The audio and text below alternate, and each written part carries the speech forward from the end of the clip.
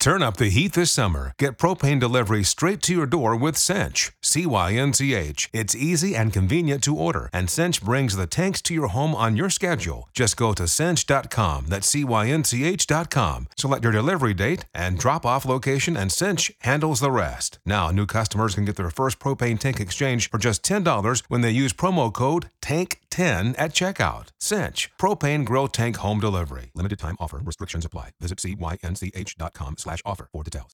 At T-Mobile for Business, unconventional thinking means we see things differently, so you can focus on what matters most. That's why we've become the leader in 5G, number one in customer satisfaction, and a partner who includes 5G in every plan, so you get it all. Unconventional thinking is better for business. Open Signal awards T-Mobile as America's fastest 5G network USA. 5G user experience report July 2021. Capable device required. Coverage not available in some areas. Some uses may require certain plan or features. See T-Mobile.com. For JD Power 2020 award information, visit jdpower.com/awards. Ryan Ray and Ben Samuels present Bring in the Closers, a podcast on making deals and doing business. Welcome to another edition of Bring in the Closers. Ryan Ray alongside Ben Samuels. Ben, how's it going, sir? I'm doing fantastic. Just got in town from Houston yesterday. Looking forward to seeing what you're going to throw at me this week. How about you? What's going on in your life? What's new? I am been recording podcasts all day, but you know what?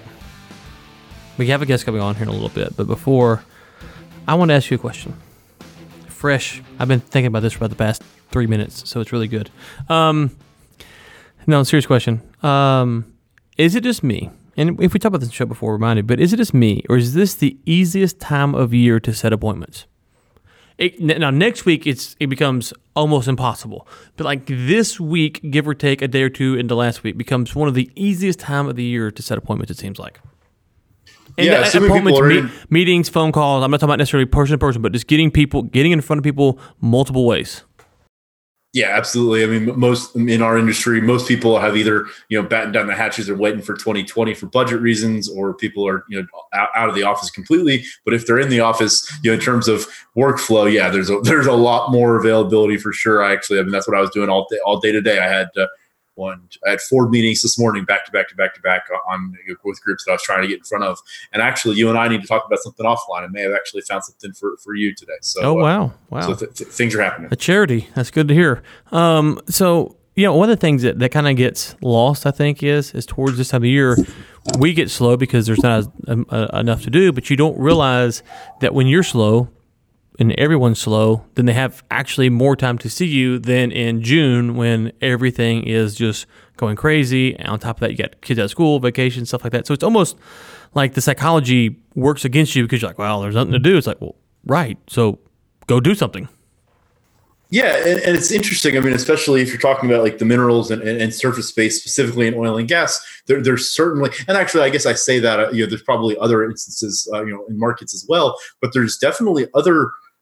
The other side of that coin is that there are some firms, and now this year was a little bit different in oil and gas, and so it may not be as prevalent in years past, but there's definitely an element of, there's some groups that, that have cash on hand that they have to spend for budget reasons, and they need to get it out in the market, because if, a lot of funds are rolled or structured such as, or in a way that if you don't spend your capital budget in 2019, you're going to get a reduced capital budget in 2020. And so there's an impetus to want to spend that money so that you can keep, either keep the same budget or increase it. And so to the degree that people like yourself, you and I can be active in the market right now, there's also opportunities for, I just talked to a firm yesterday, on Friday, about a 1031 deal that they're trying to put together at like the 11th hour because they have this money and they have to get it closed by the end of the year. And so in addition to taking more meetings and being more available, there's also an element of, being, more, if you have your finger on the pulse, you can also find some deal flow that may kind of come your way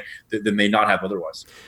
And the counter to that is that if you come across someone who's really slow and they're bored and they have nothing to do, now's a great time to ask them when they might be busy because their guard's a little bit down. It's a slow time of the year. They're trying to find something to talk about. Whereas when people are in the thick of it, they don't want to give you, well, call me back in 2 weeks or follow up with me here because they're so busy. They don't even want to put that kind of pressure on themselves where right now it's like, oh yeah, well, we had our meeting last week and middle of February we're supposed to have our assets coming online and this, that, or the other. So it's also a great time to get, you might need to wait to February to find out if they're going to execute or not, but at least to kind of get a schedule about what they think is going to happen, at least Q1 and Q2, because they don't. There's really no pressure. It feels like so people's they're not giving you the family secrets, but they will correspond with you a little bit differently. It feels like to me. Yeah, absolutely. It's kind of an easy way to, or I shouldn't say easy, it's an easier way to kind of get on the docket. You and I talked offline last week. There was something that you're working on that the group basically was like, come back to me at the end of June and let's circle up. And it's like, well, that, for you and I, that doesn't work, right? Because I'm not going to sit on an idea for 6 months or 7 months, but at the same time, it's really valuable to kind of know the bandwidth, right? And so if a group comes to you and says, yeah, I've got availability now, that's one thing. If they say, yeah, my dance card is full until third quarter 2020, that allows you to kind of navigate. And so going into December, going into January, you can kind of get a sense of what these firms are looking to accomplish in Q1, Q2, and that'll allow you to be more malleable with the market and be positioned better than most. The other thing to consider is, and we're not, at least I'm not in this space at all, is but if you look at the Trade One phase deal that just got signed, the news continues to happen regardless of what you are or are not doing. So if you were in the ag space, I'm assuming even though it's close to Christmas, there's probably potential deals to be had, to be made, to be negotiated, to be finding out the framework of as this trade deal was announced, as the farmers kind of get excited, they start thinking about buying tractor for tractor sales. I don't know, it's not my space. I'm kind of talking out of turn here, but you can see what I'm saying. Whereas OPEC announced cuts last week, so there is a sense in which the news just goes on continually, and sometimes it's relevant and sometimes it's not. But that's not. The news isn't necessarily concerned with Thanksgiving holiday because that's an American holiday. Now, as you get to Christmas and New Year's and Hanukkah, those are a little bit more global holidays, so things will slow down, but things do get announced right before them or right after them. And so it's a good time to also follow the news because there is tidbits that you can go and capitalize on.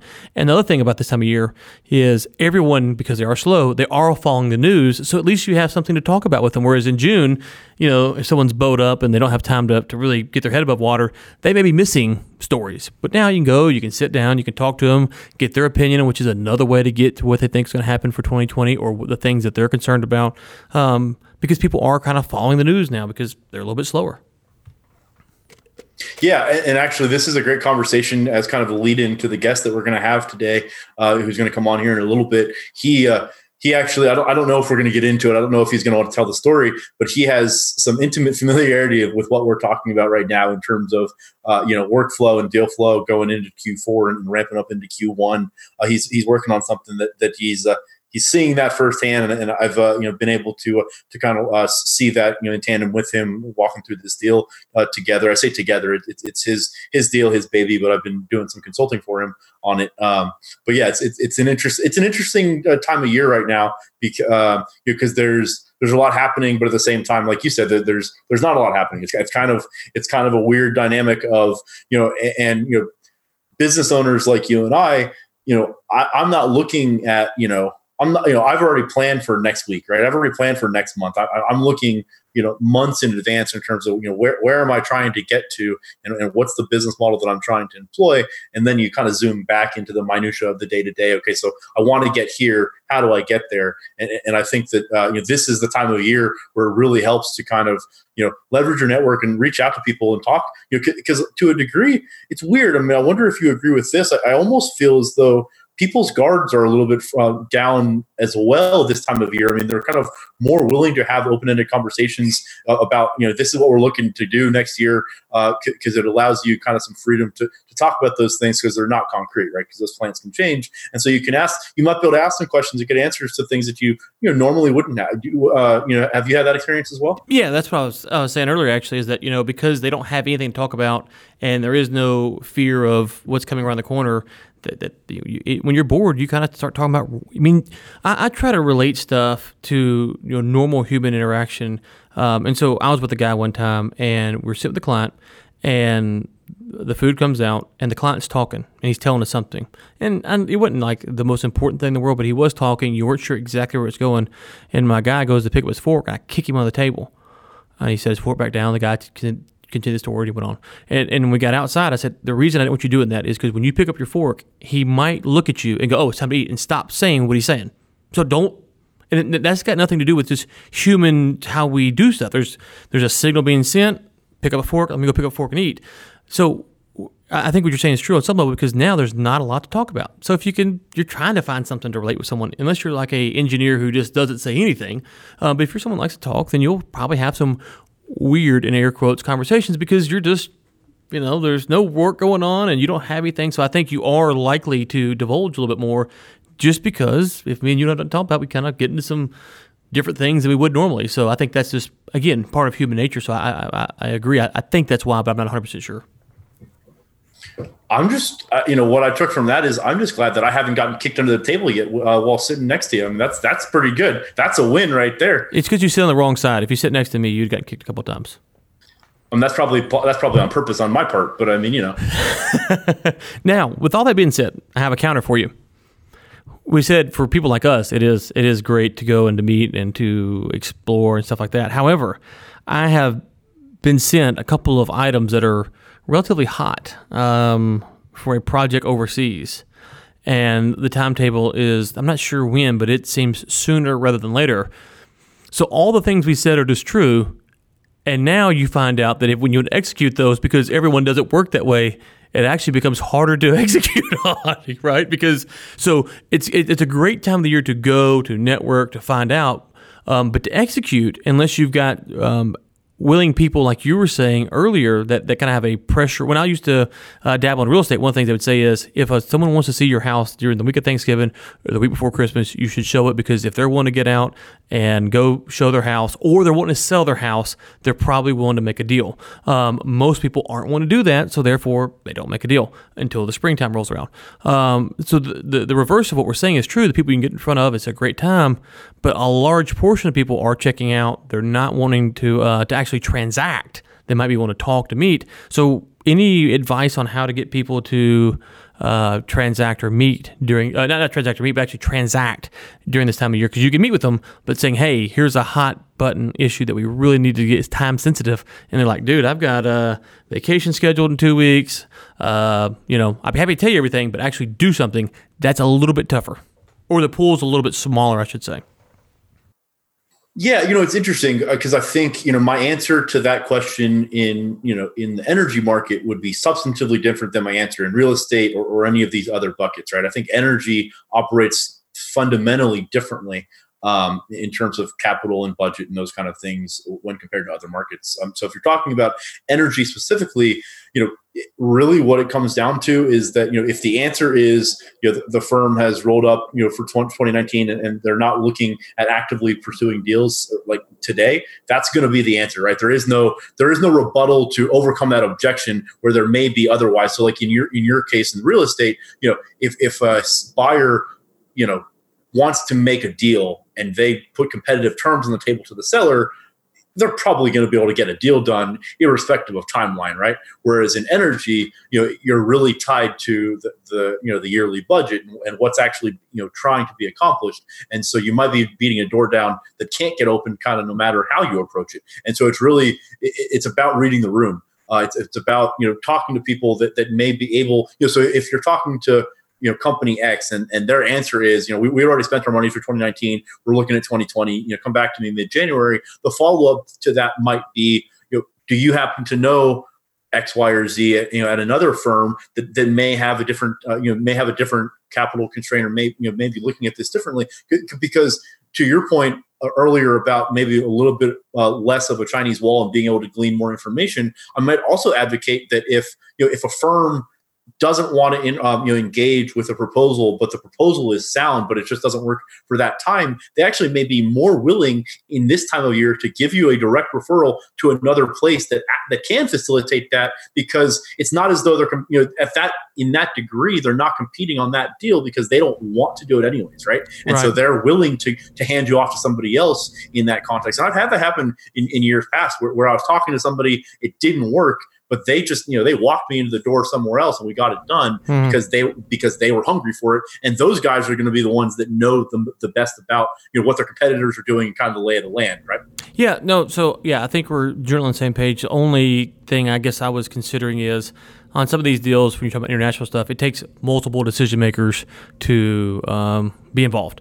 And you got vacations, you got travel, you got stuff, and it's not vacation in June. If there's, Go ahead. If there's red tape that you're trying to go through and there's a bunch of bureaucracy, I can tell you unequivocally there's nothing happening. Right. You're not going to get it done. And so the only way these things get done is if you're walking into this decision maker and he doesn't need buy-in from the other 78 partners. Right. Yeah. So let's kind of recap all this, make sure we're on the same page. It's a great time to get in front of people, a great time to fact find, to network, to hear about what's going on. However, if you need it's a great time to find deals that are teed up, that are easy to transact on. But if you're trying to put together something that's going to take cooperative effort from multiple parties, this time of year is actually probably one of the hardest times to do it, just because some of these deals, as you know, Ben, they don't, it takes time, energy, and effort, and then you don't even know if it's going to be executed on, right? And so this time of year, you go, you know what, I can go to Colorado for a few weeks and ski, or I can spend 2 weeks around Christmas and hope that this deal comes together. So it almost feels like it's more of a risk, if you will. Where in August, you're already in the office, you're already working hard, and so would you agree with that kind of synopsis? So it's great for a lot of things, but it actually has some huge deficits for others. But the perspective seems to be is that everything slows down, you can't do anything, and it's more about making sure that you are picking your spots and making them productive this time of year. Couldn't have said it better if I tried. Can you try? That'd be great.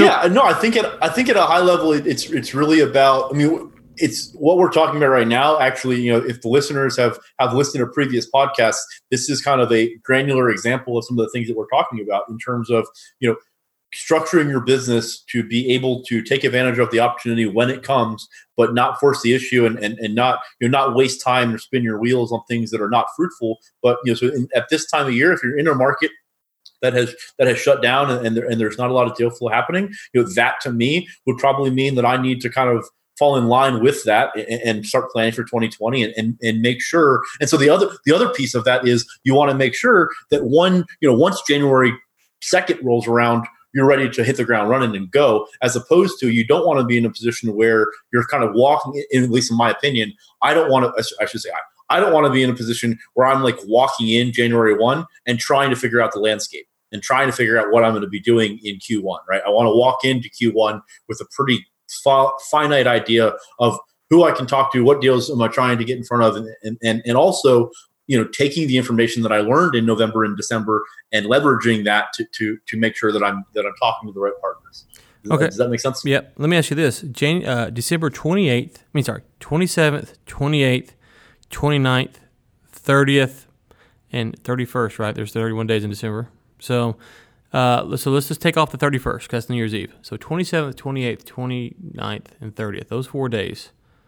Have you found that those 4 days for C-suite or higher level executives are actually easier to get in touch with, because by that point they're tired of vacation, they want to go back to work, but they can't, so they don't want to necessarily come and meet for 2 hours, but an email, a text message, something that doesn't infringe on the family time will actually get some pretty good responses, because they're sitting there, they've been at home for a week and a half, and they're like, they have that itch, like, I need to do something. So a nice little email, not happy holidays or whatever, but an email, hey, Ben, listen, working on, January 2nd, January 5th, January 15th, whatever, coming to your city, or whatever it might be. Have you found that you got pretty good feedback during that time, if it's not too intrusive, but just enough to let them kind of get that itch scratched?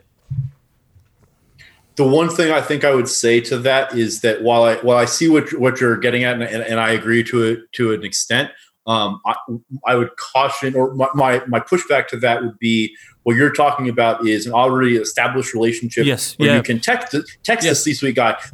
That week is not the time to be trying to make a new relationship with the C-suite guy and reach out and make contact. But if you already have an established relationship and you guys are already in the fairway of trading ideas back and forth and have that communication style, absolutely, I completely agree with what you said. But those are two. That's a big distinction. Thank you for clarifying that, because that's what I meant, but I didn't say that. So yes, do not try to go build the relationship for that time period, because then it's the opposite. It's like, dude, I'm with my family. What are you doing? You're soliciting me. Give me a break.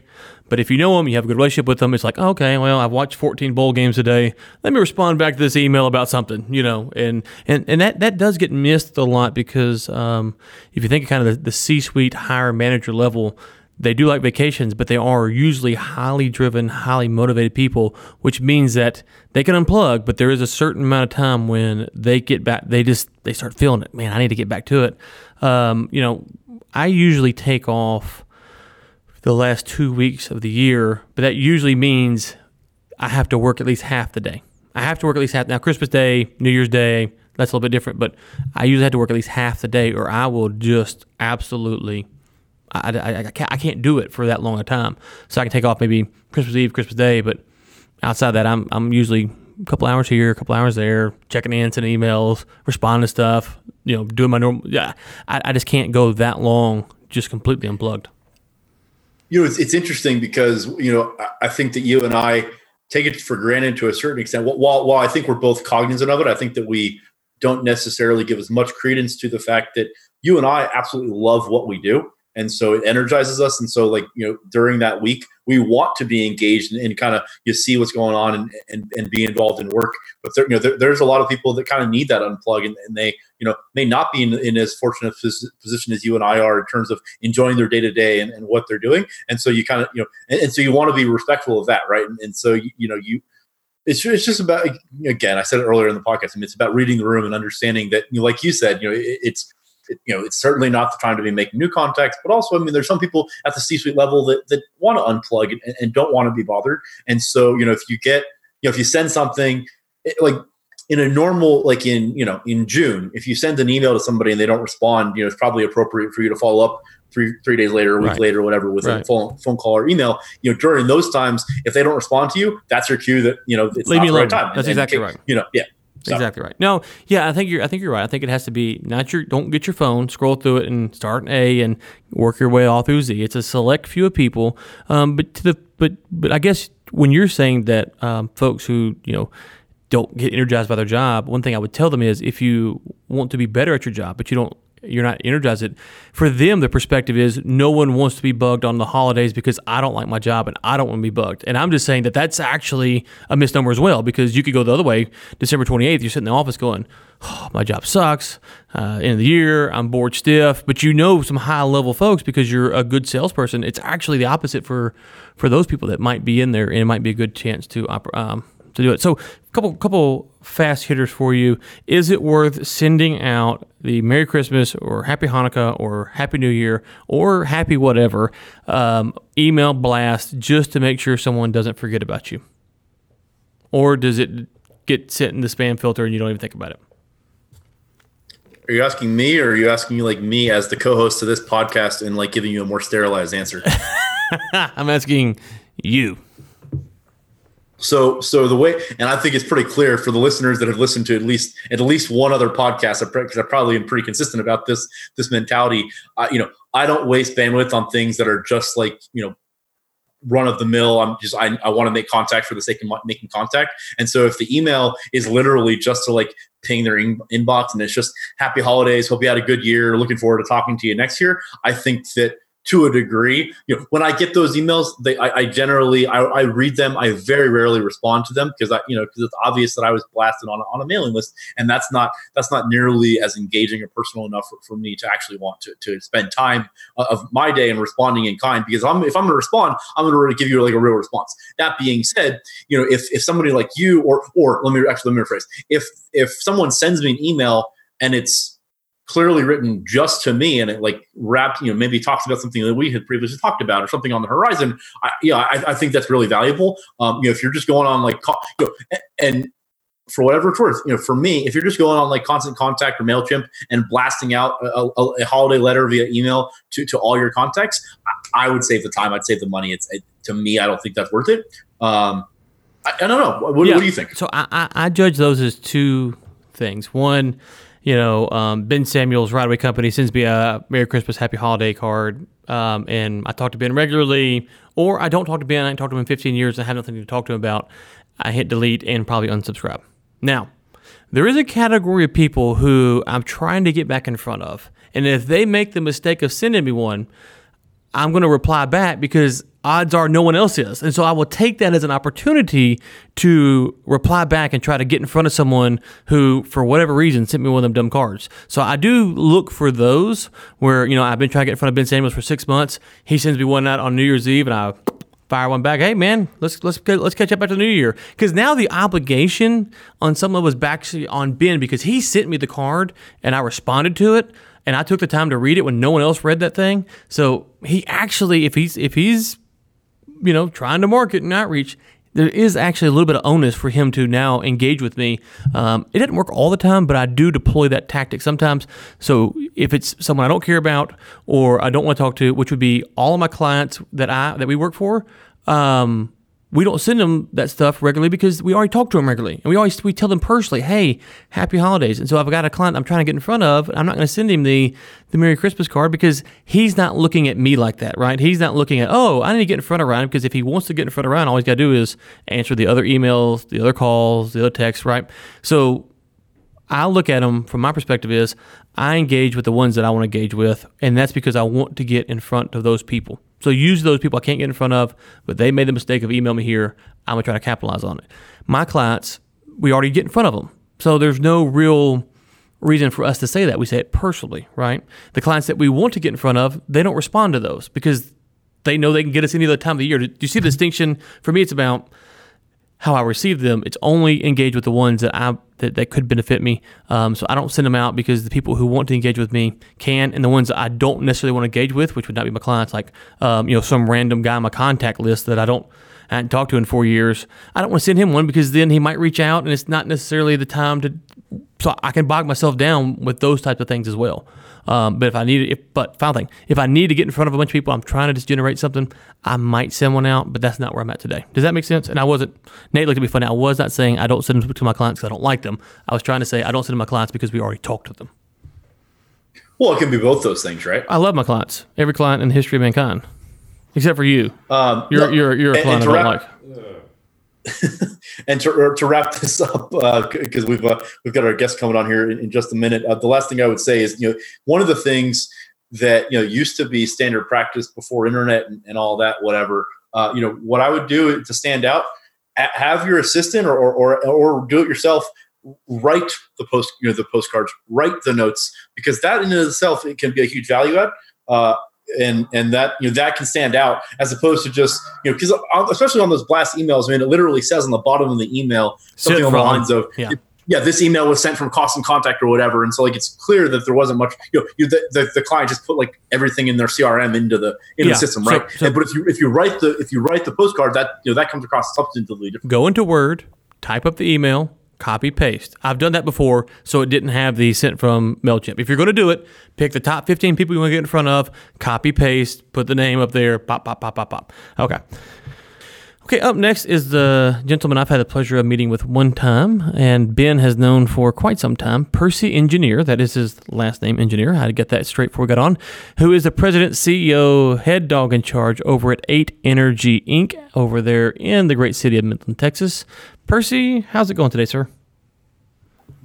I'm doing well. Thanks for having me. Well, it is good to have you on the program. Now, Ben sent me a note before we came on and said that I couldn't really talk today because you and him were such good friends and he felt like I would ruin it. So I'm going to turn it over to Ben and let him just, he says he can grill you pretty hard. So I wanted to kind of warn you. He's got it out for you about something. I don't know. Deal that went bad or something. So the benefit to having this podcast, we're 21 episodes in, is that the listeners, if you've listened to anything else, if you've listened to any other episode other than this one, you know how full of it Ryan is. So I don't really need to disqualify what he just said. But no, I did want to bring Percy on here because Percy and I have known each other for quite some time. Percy, actually, on the show earlier today, Ryan and I were briefly talking about some dynamics of kind of how to approach our business in the energy and deal making space, kind of going into December and rolling into a new year, and kind of what that dynamic looks like in terms of the areas of opportunity that may be on the table at this time of the year, or it's conversely the things that aren't being done this time of year. And actually, I mentioned that you've got something going on right now that you obviously have intimate familiarity with that process. But so I don't want if you don't want to talk about that deal specifically or in any specifics at all, no problem at all. But I was curious. I did want to throw it to you and just kind of see what your take on that was. Since you have been an independent broker in this space, for as long as you have, what are some of the things that you're looking at? You're kind of going into December, ramping up into a new year. Is that a time that you find that you're getting a lot more done, a lot less done? Are you able to have more kind of open conversations with people, or do you find that most people have already kind of unplugged or are offline? Kind of, what are your thoughts kind of walking into, I guess we're middle of the month, but I mean, as of, a month ago, kind of where was your mentality walking into Thanksgiving and kind of going into December? And then also, sitting here today, kind of what are you thinking about, or what are you looking at, I should say, going into the new year? Sure. Well, I always think it's an interesting thing in the oil business, and I can't speak for many other industries, but, once you hit that Thanksgiving break, it seems like everyone gets that holiday mindset on, especially here in Midland. I mean, most people spend their holidays somewhere else, whether they're, going somewhere skiing, going to lake, traveling for family. And so it's a little bit tough as far as dealing with actual buyers and companies we're dealing with. Just that holiday mentality. We used to think that people want to get a lot of things done and closed out by the end of the year, but especially when you're doing deals that require any level of diligence, it's hard between the brokers doing the diligence, between company men having to balance all their paperwork. I just think it's a tough time to get deals closed. Plus, another factor a lot of people don't think about is you start bringing in a bunch of income on a deal. You don't have a lot of time to offset your tax burden. And so some people really look to, delay. Hi, I'm Pete. I'm an IT manager / superhero. Pete, bad news. What happened? I put a very expensive latte on top of my car, drove off, and it spilled. It's bad. How's that my problem? Oh, my laptop was up there too. Okay, that's why we use Connection Services to manage our cloud. Everything's backed up. I can access your stuff remotely. You won't miss a meeting. I really wanted that latte, Pete. For hardware, software, support, and empathy. For Pete's sake, connect with Connection. Hi, I'm Pete. I'm an IT manager / superhero. Pete, bad news. What happened? I put a very expensive latte on top of my car, drove off, and it spilled. It's bad. How's that my problem? Oh, my laptop was up there too. Okay, that's why we use Connection Services to manage our cloud. Everything's backed up. I can access your stuff remotely. You won't miss a meeting. I really wanted that latte, Pete. For hardware, software, support, and empathy. For Pete's sake, connect with Connection. Late closings till after the first of the year, depending if they're on the buying or selling side. Where I do think the end of the year comes in really handy, which is what I'm doing right now, is when you're dealing with actual mineral owners and landowners. They love getting those checks in time for Christmas. So you tend to get a little bit better deals. People are more willing to work with you in November and December versus January, February. So, we do a little bit on each end of the spectrum. I have deals that we own in hand that we're trying to sell right now. It's not the ideal time to work those sales, but we're also buying leases and buying deals and dealing with landowners, and it's a great time. So it keeps us busy during that time. Same thing happens in the summer. People get summer mentality, going on vacations. It's a little tough to get some things done. So I really think that after the first of the year till about May or June seems to, for me, to always be the most successful time of year to get business done. Yeah, no, that's a great point. It kind of depends on what market or what segment of the market you're focused on. But you're absolutely right. Landowners and mineral owners, this is the time where, to a degree, I think it is a lot easier to get their attention and to get in front of them. So actually, let's zoom back. I wanted to kind of give the listeners more of a full context. If you want to kind of walk us through, just a little bit of your history in the business and also, what you are looking at these days and kind of what you're working on. It seems like, from my experience, that you certainly are, focused on developing relationships with the land and mineral owners, but at the same time, you do considerable amount of business for operators and for equity stakeholders as well. And so, what are some of how do you kind of approach this business? How have you found your niche, and kind of where do you think you kind of fit into the picture? Well, I've been doing this about 13 years now that I've been out in Midland as a landman. I went independent around 2010, and I did my first gig for one of the larger public companies here in town that offered me the opportunity to go on my own. And that's where I went from being an in-house contractor working from an operator on that side of the spectrum to now being a broker, essentially. And we, built a team over the years. I found that, being independent was great, but I needed some help. So within a period of, maybe a year, I went from just myself to about 21 people.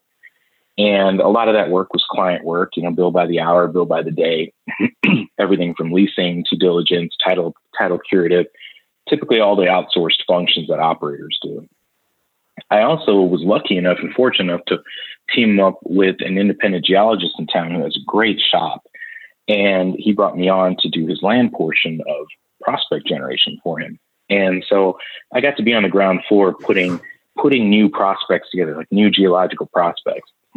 And it worked out really well because we got to be there from the ground floor, put these prospects together, lease them up, put them together.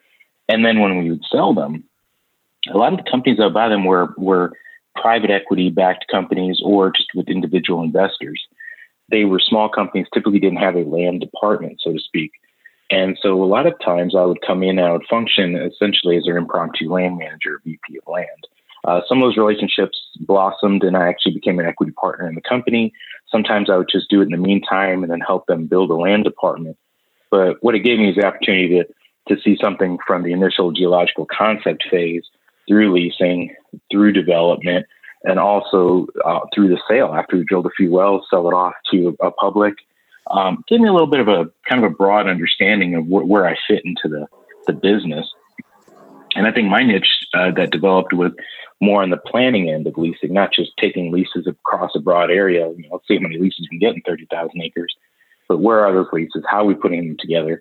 Where can we drill to maximize use of our rigs and cut down the number of continuous development programs we have? And so it became a lot of managing and balancing obligations.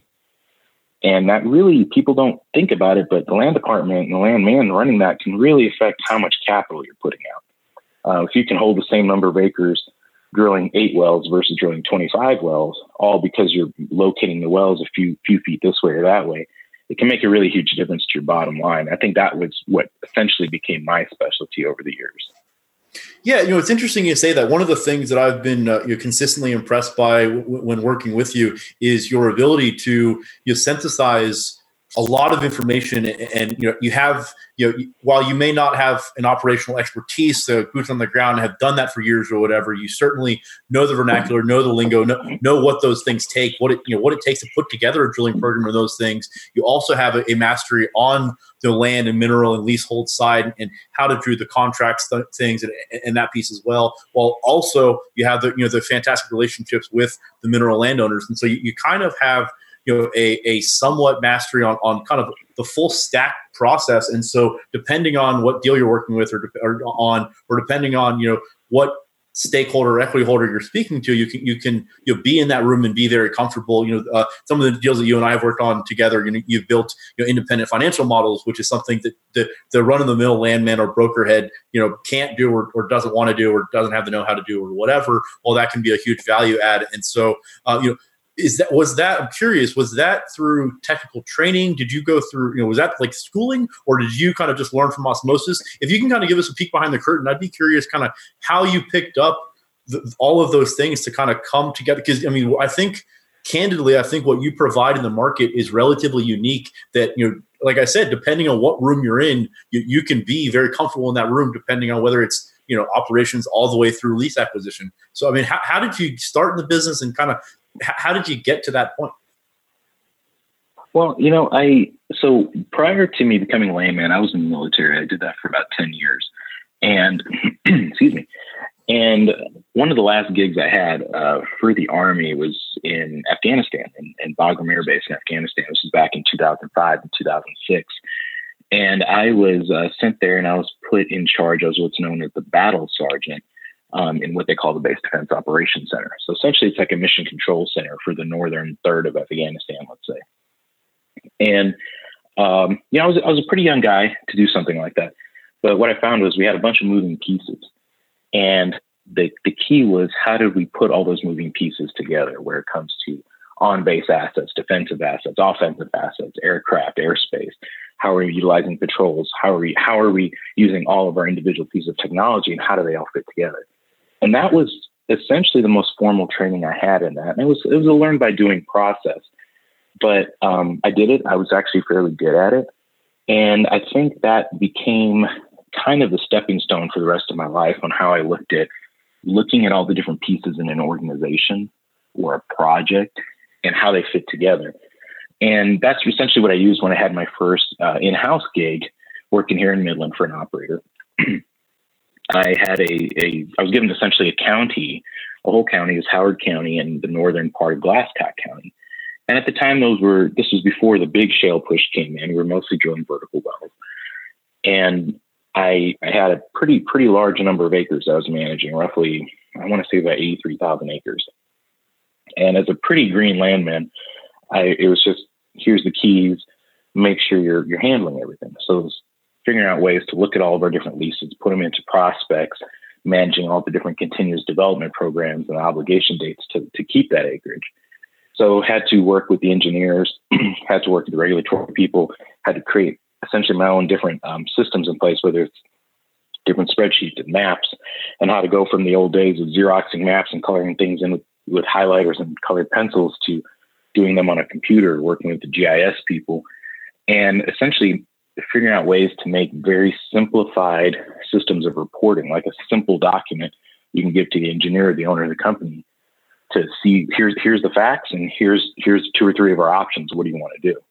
And a good friend of mine that got me into business, he always presented that to me. He said, when you're working with people, always present them A, B, or C, because that helps limit their decision making and it cuts down the time to make decisions. And so using those different things over the years through the military, through working at this company, it was kind of a way of seeing how everything fit together and how to maximize the use of our resources, especially when it comes to managing 30, 40, 50 different continuous development programs on your current leasehold, and how to manage those rigs.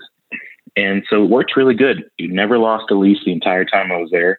There were a lot of close calls. There's a lot of coming in on the weekends and working, being able to work your time in to get to see certain key people.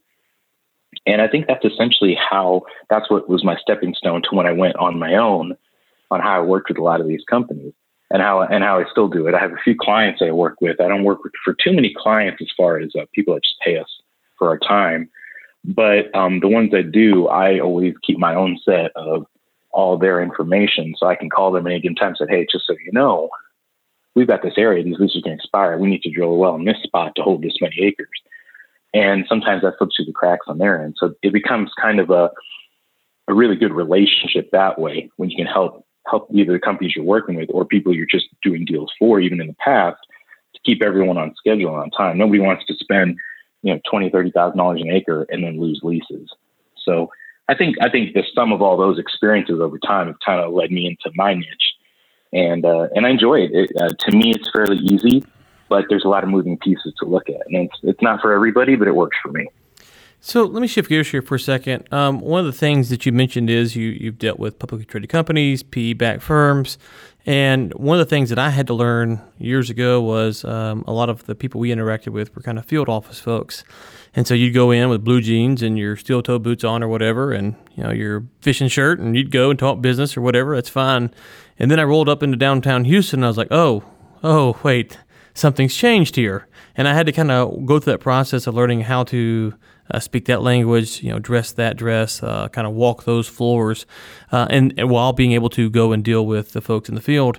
Midland is obviously uniquely positioned because it is out there right next to the field, if you will, but it does have large publicly traded companies and small PE-backed firms. Kind of walk me through how you've had to learn to adapt to walk into different rooms and be able to speak the language, dress the right dress. Was that a process you found difficult, or did it come naturally because maybe Midland's a little bit better mesh of all those worlds together? Well, that has always been an interesting thing out here, especially when I got into being a broker for companies. I tend to consider myself a little bit more of a city folk, so I tend to dress a little bit more formal when I go to work. Excuse me. And but it did cause some issues. Primarily for me, it was not as much dealing with the people in the field offices and at the companies I worked with.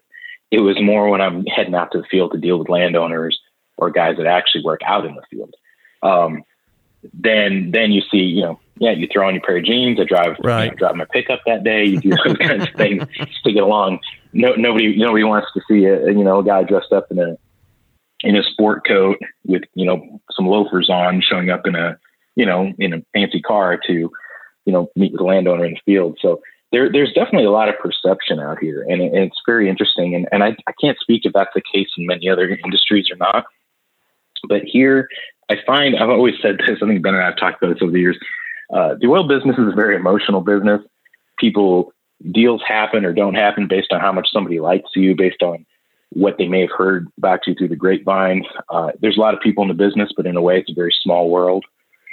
And so there's this constant level of perception management that you need to do to make sure people see you the right way and know what you're all about. And so even when you're off the clock, there's this big component of being a salesman, including, like you mentioned, how you dress, how you carry yourself, how you talk. And I think that's really important, especially, myself. I'm a minority. When I joined into the land field, there weren't a whole lot of us then. There wasn't a lot of diversity at the time. And so, I often joke about my friends at one of my old companies I used to work for. Everyone thought I was somebody else because they associated my name with a different person because of the way I looked. And so there's a lot of these little perceptions you have to get over and work with. But, luckily over time, I like to think that with the changing demographic in the workplace, just in every industry, we're starting to see some of those changes come about. And, naturally, we also change too. Hey, I wear boots every day, little things like that. And it really helps you fit in. It helps you blend well with a lot of people. And you like to think at the end of the day, if you conduct yourself professionally, that's really all that matters. But I think you're right. There's a little more to how we carry ourselves and how we appear to others to make everyone feel comfortable.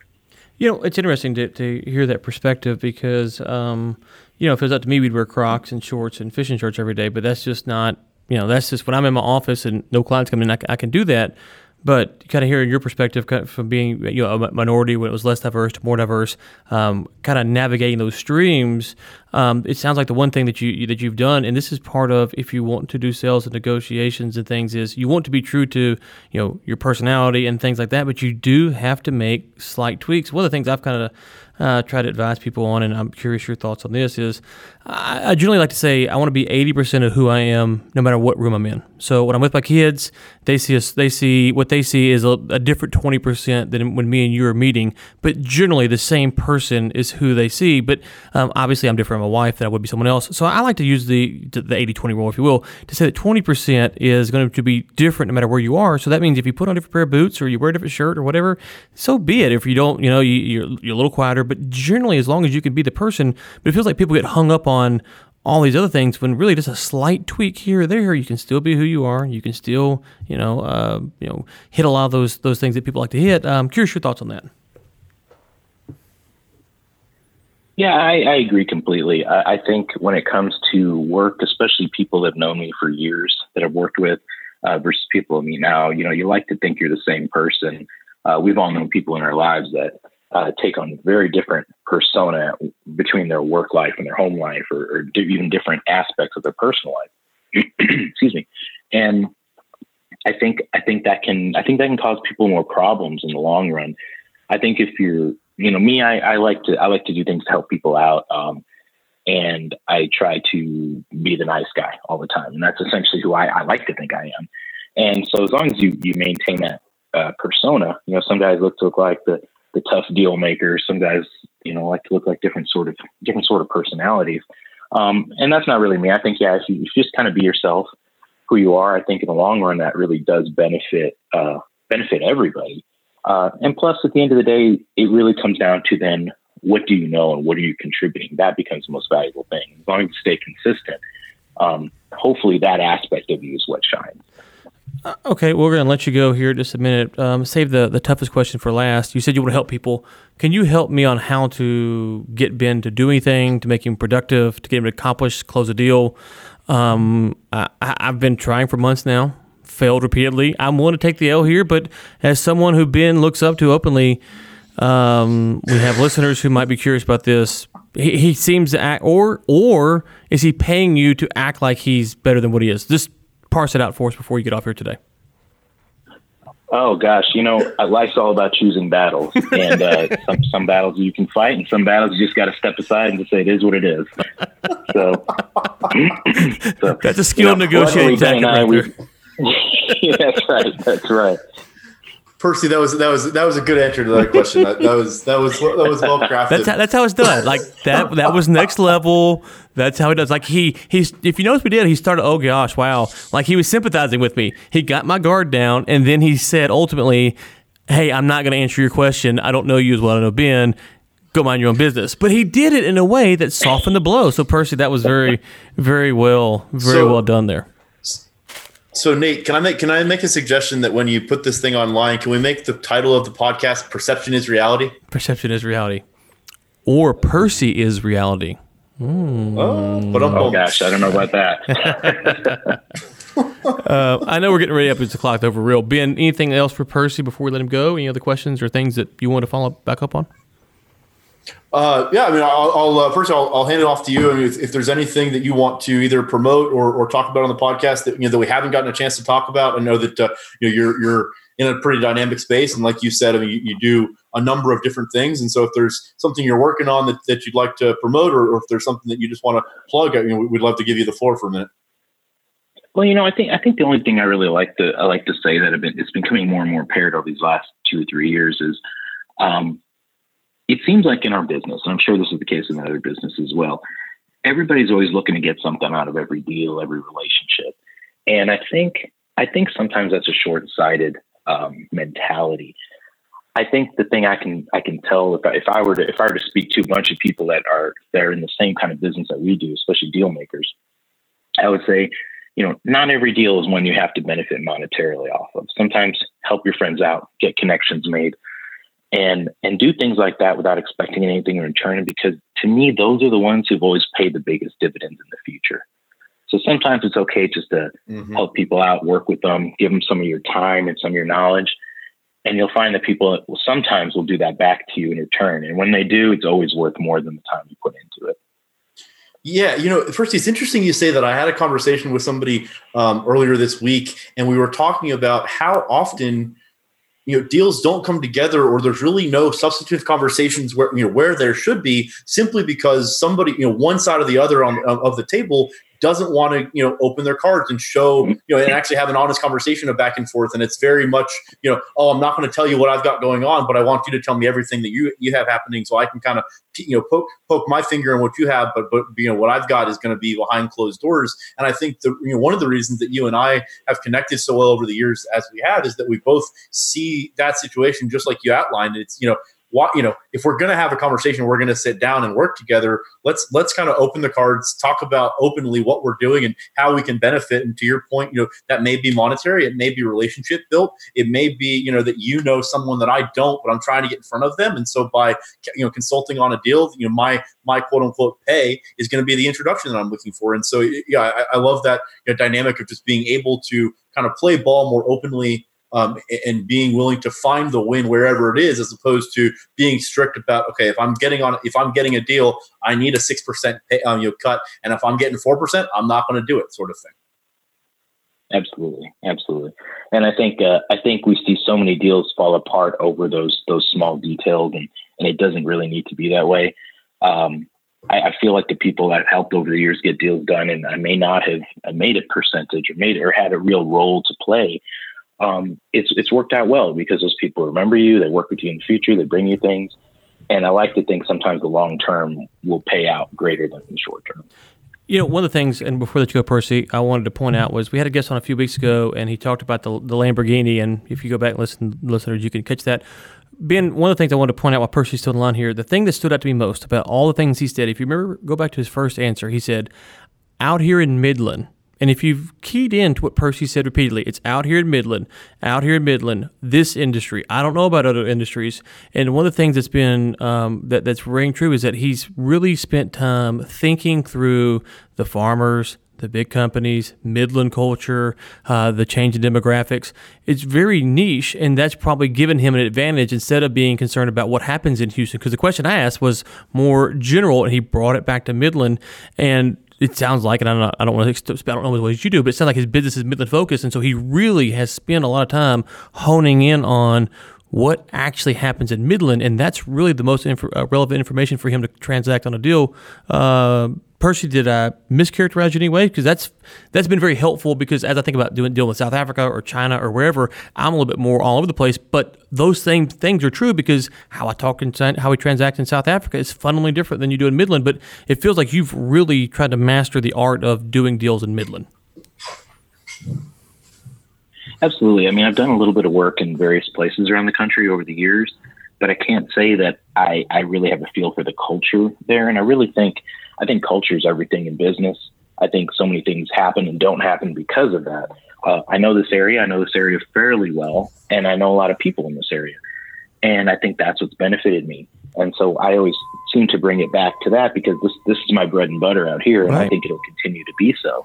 And so I think that's good to focus on what we know and expand on that versus maybe sometimes trying to spread ourselves a little too thin. Mm-hmm. Yeah, I mean, to that point, just to interject here, for the listeners that are watching the video feed of this, you'll see that I'm in a pretty casual gray sweatshirt with a hood, and I took 4 meetings this morning, all with C-suite level people, and I don't think I underdressed anybody. I think everybody was like kind of in this semi, this kind of garb. And so, again, to Percy's point, and similarly to me, the vast majority. I mean, I had took a couple of contract jobs outside of Midland, but the vast majority of my business in terms of the energy space is in Midland. So similarly, I've taken the time to figure out that dynamic, because what I'm wearing right now, there's no way I'd walk into basically any office in Houston or Dallas like this. Not a single office. I would have to have at least a minimum, button down and slacks. And so I'm wearing this sweatshirt, and I've got jeans and casual boots on, and that's more than appropriate out here, but it wouldn't be elsewhere. And so yeah, I mean, it really depends on your environment. Out here in Midland, even more so, than who you're meeting with. It's you got to kind of play the part. And Percy, without getting personal or kind of steering the conversation in a down a rabbit hole, I think one of the other things that you and I share and that we address is and I think you said it for briefly. The way that you and I look is relatively similar, and it's a little bit of a different look than you see out here in Midland. And so that was, for me at least, coming into Midland, that was one more hurdle that I needed to make sure that I was kind of jiving with with the mentality out here, because I wouldn't be able to wear a suit and a Rolex and a 3-piece suit out here, because that would. In addition to that dynamic, I think the way that I look would also kind of emphasize that in a negative way. Does that jive with your experience? Oh, absolutely. I remember when I came to town to interview for my first job, I naturally wore a suit, and I was sitting with the office manager, and she was interviewing me, and the owner of the company ran in a little bit concerned. And after a minute, he said, "Oh my gosh!" She goes, "Oh, you're here interviewing." I thought we were being served. I thought it was some attorney coming from out of town. And he's like, people don't wear suits around here. Right. So I learned that one pretty quick. Yeah, yeah, absolutely. I think that also takes. I'm a big fan of be who you are, and part of that is how you dress, how you look, how you carry yourself, your humor, your music, everything. But I think at the end of the day, you also have to adapt to your situation. And I had to adapt quite a bit. And, I was in my mid-20s when I came out here. So we're still learning and growing as a person. Here I am, I'm 4 years old. I'm a very different person than I was back then. A lot of it is a result of the local culture that I am finding out who I am as we grow. And so there's a lot of those little things that can make a big difference to people, especially when you're in a place that's slightly smaller and people maybe aren't as used to that much diversity of not just of race or ethnicity, but things like just hobbies, mindset, mentality, just different things like that. So I think you always just got to be aware of that. And especially in the business world, you have to, know your audience and, be yourself, but at the same time, don't make people uncomfortable. Okay, well, Percy, thank you so much. I've got to meet you once, I believe, maybe twice. Once, I know for sure. It was a pleasure. You did have a nice office there, and you did dress nice. So all those things are true about you. Thank you. We will hold it against you that you consider. You didn't say you considered being a friend. Think about it, so we won't hold that against you. Thank you for coming on the show, and we'll hopefully get you on again in the future if you still talk to Ben. And hope you have a great Christmas, Hanukkah, Festivus, New Year's, wherever it is that you celebrate this time of year. And we will hopefully talk to him again next year. That sounds great. Thanks for having me. Appreciate it. Have a great holiday. You too. Thanks. All right, take care. All right, Ben, that is it for Percy. Final things I will say, we're up against the clock, is that his repeated focus, you can just tell by everything he says, is surrounded by the Midland culture. And if you're going, well, I'm not in Midland, that's not relevant. No, it's actually more relevant because you heard how much that plays into him. And as Ben and him talked about, they do, I am a white guy with brown hair or black hair, brown eyes. I look like most of people in Midland, Texas, per se, or especially Louisiana, where I come from. Ben and Percy don't fit that demographic. So for them, there is different things that they had to come to. Two things that were encouraging. One, it wasn't used as something to get angry at everyone about. It was just viewed as, I have to overcome this. I have to figure out how to work within this. And you still can be successful in it, but that requires that you actually focus on what is important. And when you talk about international business, Ben, I can tell you that is like the top thing. It's building relationships, understanding culture, getting involved. It's not pick up the phone, Ben Samuels, will you see him on Tuesday? Yes, you will. Let's go close the deal. It is a very long process, so you really have to tune into that. So it was really refreshing to hear someone who was really focused on what they did. And it might have almost, if you're not paying attention, it sounds like, well, I don't know much. It's actually, he knows a lot because it's really focused on one thing, which is makes him probably good at what he does. Yeah, I think really what Percy just did is we talked for about 30 minutes and we kind of cleanly kind of rolled a bunch of the things that you and I have talked about at length on the previous podcast, kind of in a half an hour. I mean, we talked about the forethought of who you're meeting with and what the dynamic is and kind of how to present yourself, how to communicate, how to network. All those things. So I think today was really valuable to kind of crystallize some of those things. And like you said, it was Midland specific in terms of his specific advice, but you can extrapolate that into other markets. It's the same language, right? And especially, I think it's also valuable, someone like yourself who's out in the Dallas area, or someone that that's not out here in Midland. If you want to do business out here, you can't get off the plane in a suit, and so even if you're not out here, it's valuable to kind of know what you're stepping into if you do happen to venture out here to close a deal or talk to a partner or what have you. So final takeaway is know your area, your demographics, like Percy knows his, and you will be on the way to success in 2020. Ben Samuels, I hope you have a great Happy New Year, Hanukkah, Festivus. We need to do Festivus. I feel like that would be good. I've got a lot of things I need to get out with you, so we need to have that, the feat of strength and all that stuff. So let's get that done. Happy Christmas, Merry Christmas, New Year's. We will be back next year. Ben might close the deal. That would be good. You took 2019 off. I'm hoping you bounce back in 2020. So listeners, we will talk to you then. And that's it.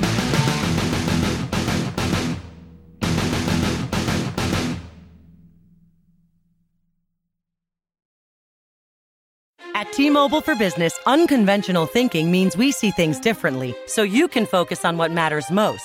That's why we've become the leader in 5G, #1 in customer satisfaction, and a partner who includes 5G in every plan, so you get it all. Unconventional thinking is better for business. Open Signal awards T-Mobile as America's fastest 5G network USA. 5G user experience report July 2021. Capable device required. Coverage not available in some areas. Some uses may require certain plan or features. See T-Mobile.com. For JD Power 2020 award information, visit jdpower.com/awards.